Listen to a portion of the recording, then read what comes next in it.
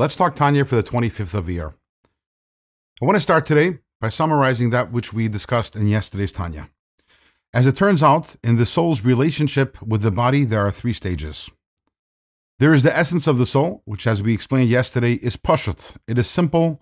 It is doesn't have different components to it, and it is equally present in every single part of the body. That's stage one. Stage two is emerging from the essence of the soul. There's this package of faculties and powers, and that enters the brain. Stage number three is from there, every single one of the limbs then receives its individual function and energy and its faculty and power from the brain. In today's Tanya, we are going to be talking about the correspondence, how that works in the relationship between God and the world. And in today's Tanya, we're going to be talking about the correspondence of points 1 and 3, the first and the last stage we mentioned earlier. And then in tomorrow's Tanya, we'll be talking about the middle stage. The first stage, as we mentioned in the soul is equally everywhere. The essence of the soul is present equally everywhere in the body, which is why the body, every part of it is equally alive. We have that with God also. The essence of God is everywhere.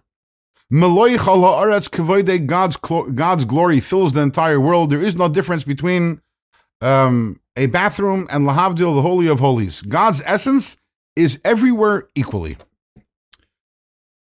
Then we have the third stage, which is how every single limb in the body receives its individual energy and faculty from the brain.